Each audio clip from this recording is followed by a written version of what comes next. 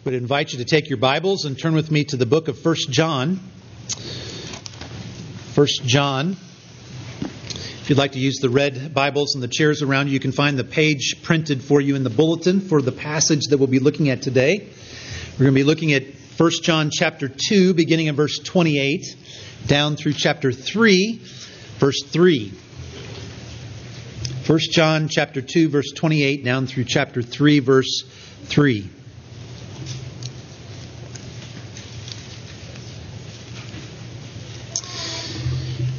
And now, little children, abide in Him, so that when He appears, we may have confidence and not shrink from Him in shame at His coming.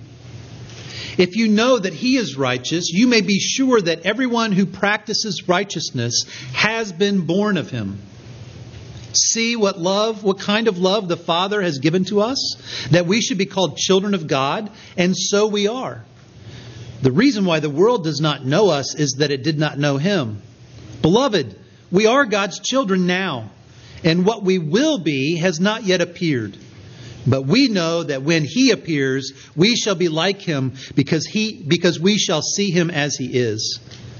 And everyone who thus hopes in Him purifies himself as He is pure. Let's pray together. Father, through the work of your Spirit, open our eyes and our hearts to see the things that you want us to see from this portion of your word. Teach us what we need to be taught. Help us to see the love that you have for us as a Father. And I pray, Father, that as we meditate on that truth today, that you would truly empower us and motivate us, that we might live as you desire us to live, growing in Christ-likeness, growing in righteousness, growing in holiness. Would you do this, Father? For we ask it in Jesus' name. Amen.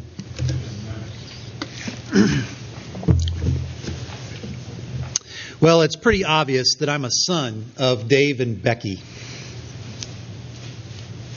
It's pretty obvious that I am the child of my parents. Now, there are probably lots of ways that that's true, but I was thinking about one in particular this past week.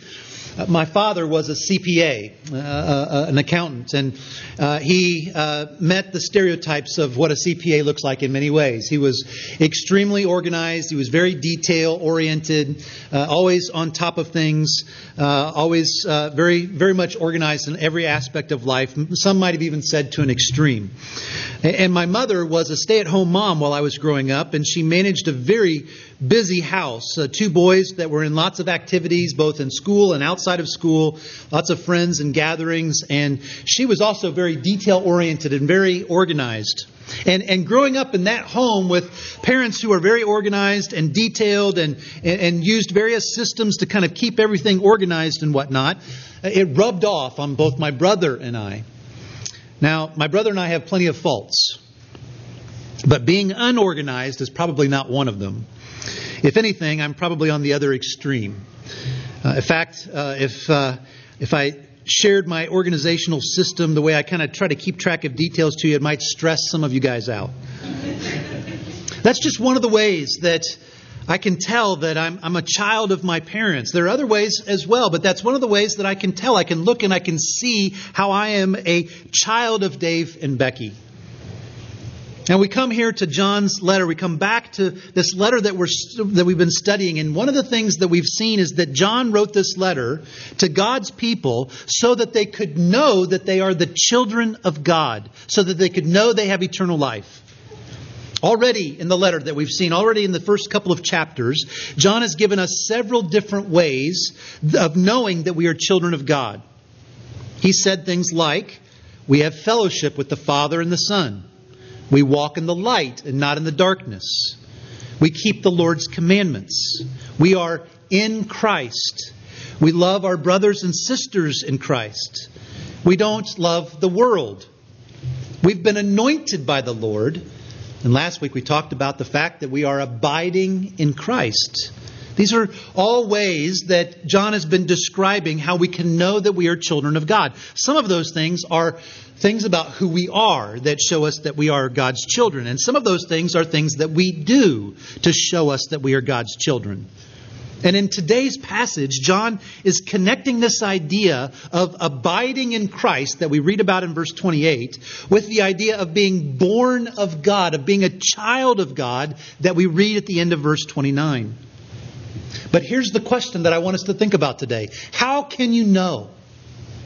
How can you know that you are a child of God? What are the signs that show us that we are one of God's children? How can we tell? Well, as John does so often in these letters, he's going to tell us, first of all, what it looks like to be a child of God. And then he's going to go on and talk about what it doesn't look like to be a child of God. Today, we're looking at the positive aspect of that in chapter 2, verse 28, down through chapter 3, verse 3. What it looks like to be a child of God, how we can know that we are. And then in 2 weeks, we're going to come back and we're going to be looking at chapter 3, verses 4 through 10. And he's going to show us what it doesn't look like. But today, what does it look like to be a child of God? How we can know that we are. And he's going to give us 4 things from these verses. First of all, God's children are overwhelmed. They are in awe of the Father's love for them. Secondly, more and more in their lives, they are putting off sin and putting on righteousness. Thirdly, they don't look for their home here in this life. And lastly, they live life with an eager and confident expectation that Jesus is coming back. So let's look at those 4 things. First of all, one characteristic of being a child of God is that we are overwhelmed by the Father's love. This is where we have to start. Chapter 3, verse 1. John says, "See what kind of love the Father has given to us, that we should be called children of God, and so we are." Now, you can't really see it here in the English translation. Some of your translations may have, "Behold what kind of love the Father has." In the ESV, it says, "See what kind of love the Father has." But in the Greek, John was using a very unique word, potopos, for what kind of love. It is a word that is an exclamation. It is an exclamation of astonishment and wonder and amazement.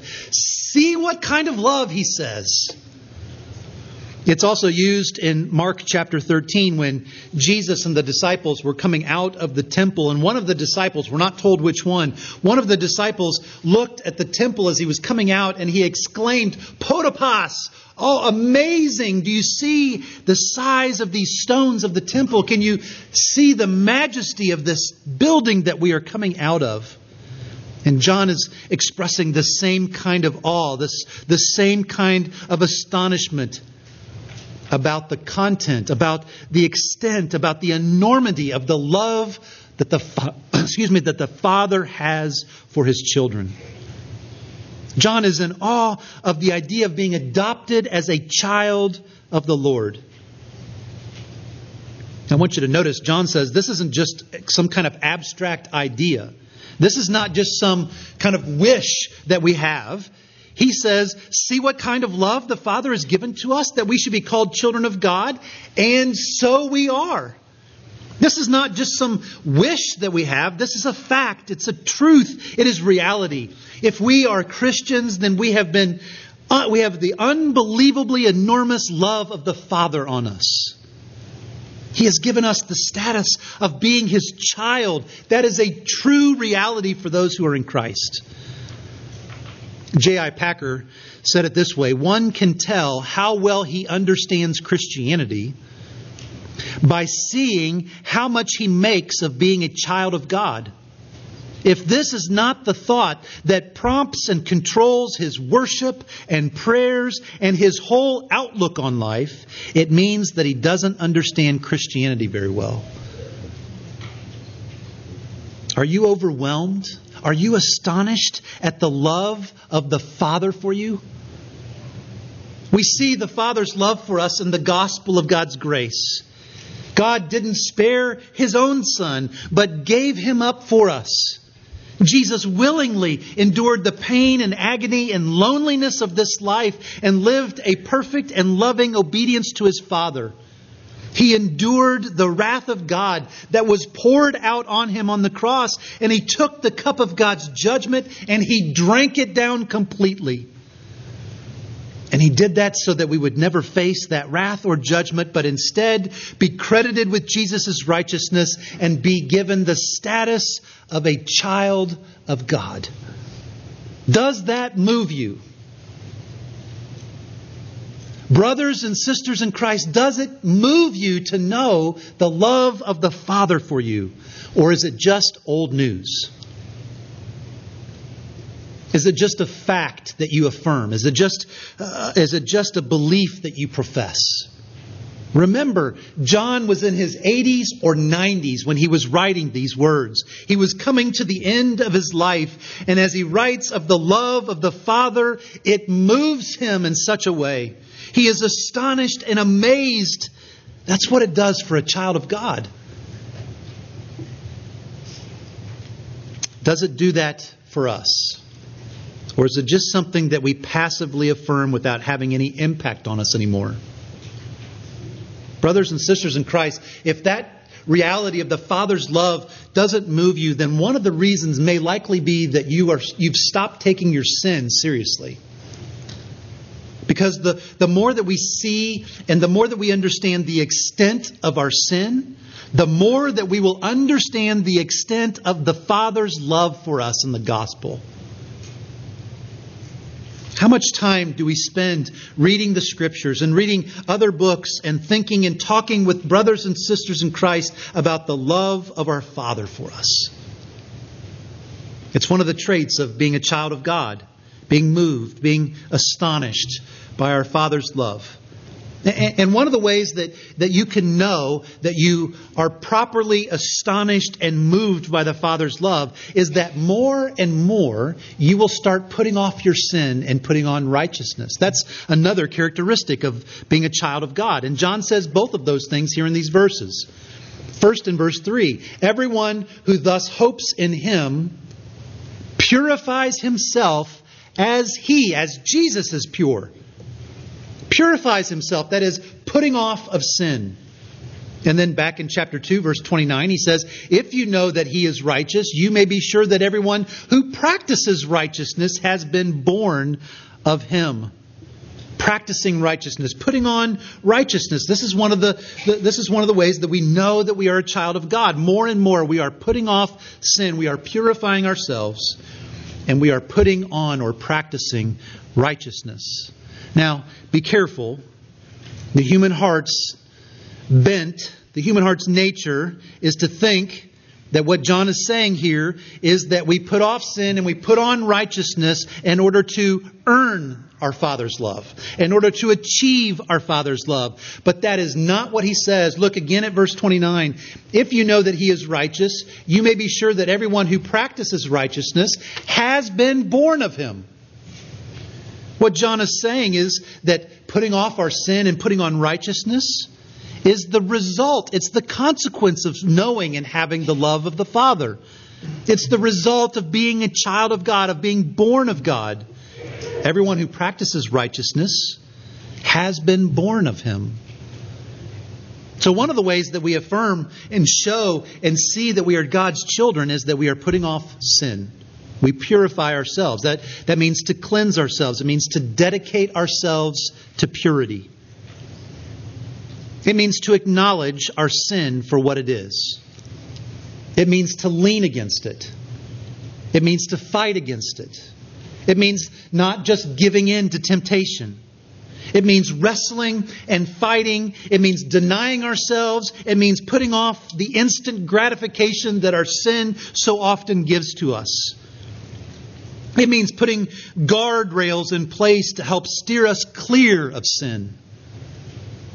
It means keeping the right standard in mind, that we would purify ourselves as Jesus is pure, John says at the end of verse 3. Putting off our sin. But that's only half of it. We also are to put on righteousness. We are to practice righteousness, as John says in verse 29. That means an active, intentional pursuit of righteous, good, God-honoring actions, thoughts, and words. It is not just not doing what is sinful. It is actively doing that which is righteous and holy. It's following God's commands. It is pursuing the fruit of the Spirit as qualities, as applications in our lives. Now, how do we know what it means to practice righteousness? How do we know what that looks like? How do we know what the holiness is that is pleasing to God? Well, He's given it to us in His Word. That's where He shows us what it's like. And so are we reading our Bibles to know what righteousness looks like? Are we reading our Bibles to know what it looks like for us to put on that righteousness? The Westminster Confession of Faith, chapter 13, does a good job of helping us to articulate this putting off of our sin and putting on of righteousness. Chapter 13, they say this: "They who are once effectually called and regenerated, having a new heart and a new spirit created in them, are further sanctified really and personally through the virtue of Christ's death and resurrection, by His Word and Spirit dwelling in them. The dominion of the whole body of sin is destroyed, and the several lusts thereof are more and more weakened and mortified, and they are more and more quickened and strengthened in all saving graces to the practice of true holiness, without which no man shall see the Lord." What a wonderful way of compactly saying it. Those who are truly the children of God have had their hearts changed. They have been given a new spirit. They are sanctified by the Word and by the Spirit of God dwelling in them, such that more and more they have the lusts of their hearts weakened and mortified or killed. More and more they are strengthened to practice true holiness. This is one of the ways that we know that we're a child of God. More and more putting off of our sin and putting on of righteousness. Never perfectly. We're always going to fall short in both aspects, both in putting off our sin and putting on righteousness. But God's people should see progress. Maybe it's not easy to see that progress in any given moment. But over the past year, over the past 2 years, over the past 10 years, do we see progress over things like lust and greed and anger and impatience and selfishness and pride? Over the last year, over the last 2 years, over the last 10 years, do we see an increased obedience to the commands of Scripture? That we love God more, that we love our brothers and sisters in Christ more, that we love our neighbors more, that we are more and more generous with all that the Lord has given to us. Putting off sin and putting on righteousness. That's one of the ways that we know that we're a child of God. Thirdly, he says one of the ways that we'll know that we're a child of God is that we're not looking for this place to be our home. Look at what he says again in chapter 3, verse 1. "See what kind of love the Father has given to us, that we should be called children of God, and so we are. The reason why the world does not know us is that it did not know Him." What John is saying here is that because we are children of God, because we have the love of our Father, because we are putting off our sin and putting on righteousness, the world doesn't know us. And it shouldn't surprise us when we experience a world that doesn't know us. When we experience a world that doesn't understand us, that it doesn't affirm the commitments that we believe are right and true and good. Why not? Because the world didn't know Jesus. John here is simply affirming what he had heard Jesus Himself say. John recorded it in his gospel in John chapter 15. Jesus said, "If the world hates you, know that it has hated me before it hated you. If you were of the world would love you as its own. But because you are not of the world, but I chose you out of the world, therefore the world hates you. Remember the word that I said to you, a servant is not greater than his master. If they persecuted me, they will also persecute you. If they kept my word, they will also keep yours. But all these things they will do to you on account of my name, because they do not know Him who sent me." Jesus and John are saying that it's not just a possibility that we're going to experience that in this world. It's not just likely that that might happen. It is a reality that we should expect to experience. And brothers and sisters in Christ, that leads us to something we must remember. This world is not our home. And we shouldn't treat it as if it were. The writer to the Hebrews in Hebrews chapter 13 says, "For here we have no lasting city, but we seek the city that is to come." The norm for God's children in this life is conflict and tension with the world. A world that is unwilling to live at peace with those who are adopted as God's children. There might be seasons, there might be times, there might be places where there is peace. But that should not be our expectation. It should not be the norm that we expect. We can't look at this world as our home. Now, knowing that and living accordingly tempers our disappointments and our disgust and our anger when the politics and the ways of this world seem backward and harmful to us. That doesn't mean that we shouldn't have disappointment and disgust, but they should be tempered. They should be kept in perspective. Of course, the ways of this world, the politics of this world, are not always God-honoring, because the world doesn't know the Father that sent Jesus into the world. But brothers and sisters, it also ought to temper us another way. Knowing that this world is not our home should temper us feeling too comfortable in this world as well. Feeling completely content with the ways of the world. That doesn't mean that we shouldn't want or experience comfort and peace and contentment here, but it should be tempered. If we don't experience any hatred from the world, if we don't experience any persecution, we can rightly ask ourselves, why not?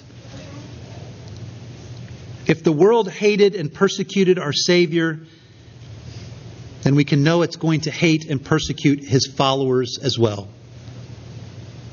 So what are the ways that you find yourself falling into the trap of thinking and acting like this world is your home?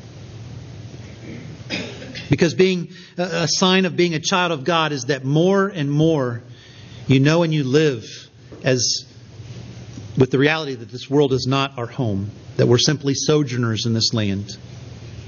Lastly, John gives us one additional way that we know that we are children of God, and that is that we wait with an eager expectation for Jesus' return. Look again at chapter 3, verse 2. Beloved, we are God's children now, and what we will be has not yet appeared. But we know that when He appears, we shall be like Him, because we shall see Him as He is. John here is talking in verse 2 about what happens when Jesus comes back, when Jesus returns. God's people that know that this world is not their home should wait with an eager expectation for that day when Jesus will be coming back, when He will take us to be home in the new heavens and the new earth. And as we wait for that day to come, we wait with a confidence and an eagerness. And I want you to notice that as we wait, He reminds us that we don't know a lot about what it's going to be like. He says, what we will be like when Jesus comes back has not yet appeared. It's not completely evident to us. We don't know a whole lot of what it will be like when Jesus returns and what heaven is going to be like. The Bible doesn't give us a lot of information. And because of that, we should resist the temptation of going into too much speculation. But there are some things that we do know that John tells us here in verse 2. We do know that Jesus is coming back. He is going to appear. He Himself has promised that He would come back and show Himself to us. And what we know because of that truth is that today we are one day closer to that than yesterday. John tells us we also know that when Jesus returns, we're going to get to see Him as He is. We'll get to see the Lord in all of His beauty and glory. It'll be unlike anything that we've ever experienced. We probably can't even imagine what that day is going to be like when we get to see Jesus as He is. And he also goes on in verse 3 to say that we do know that when Jesus returns and when we get to see Him as He is, we will be like Him. I think what that means is that not only will we be free of the penalty of sin and the power of sin, which is true for God's people today, but when Jesus comes back and we see Him as He is, when we are made like Him, not only will we be free of the penalty and the power of sin, but even from the possibility of sin. We will receive the inheritance that is ours, that is being kept for us in heaven. We will experience an eternal weight of glory that we are being prepared for. And that's why John says in verse 28 that we should have confidence as we wait for Jesus' return. For those who are God's children, we wait with confidence for that day, not in pride or arrogance, but a confident expectation. Confident because we know it is true. Confident because we know it will happen. Confident because we know that we are God's beloved children. We've been adopted into His family and declared righteous. And that means we never have to shrink back in shame, as He says at the end of verse 28. Yes, we have lots to be ashamed about, both in our past and in our present. But because we are God's children, because our sins have been paid for, because God's wrath has been propitiated, because we've been declared righteous and given the status as an adopted child of God, there will be no cause for us to shrink back in shame and guilt, because it's been removed forever.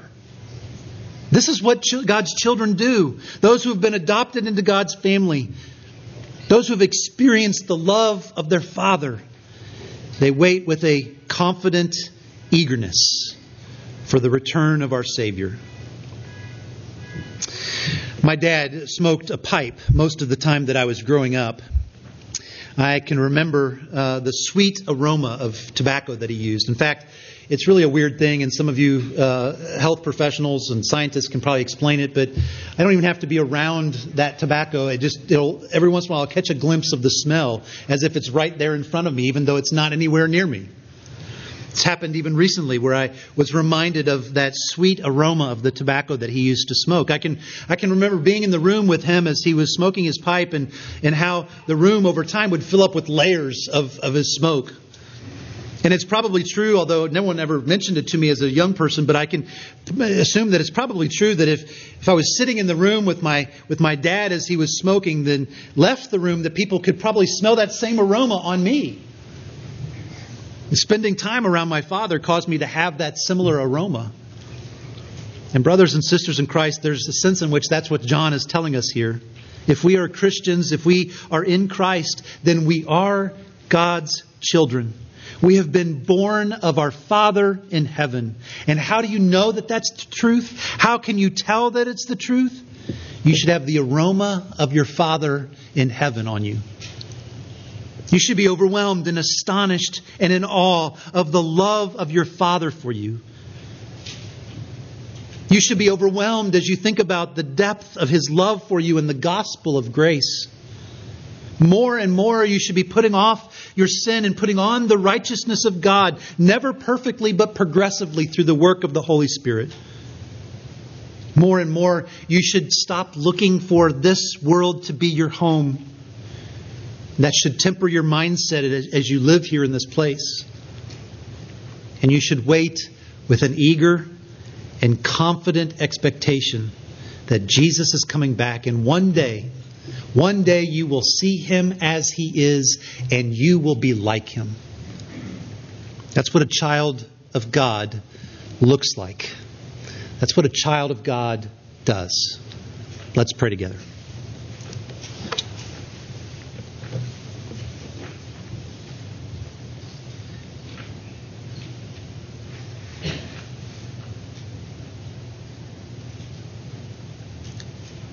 Father, as we prayed in the first service, we pray again now.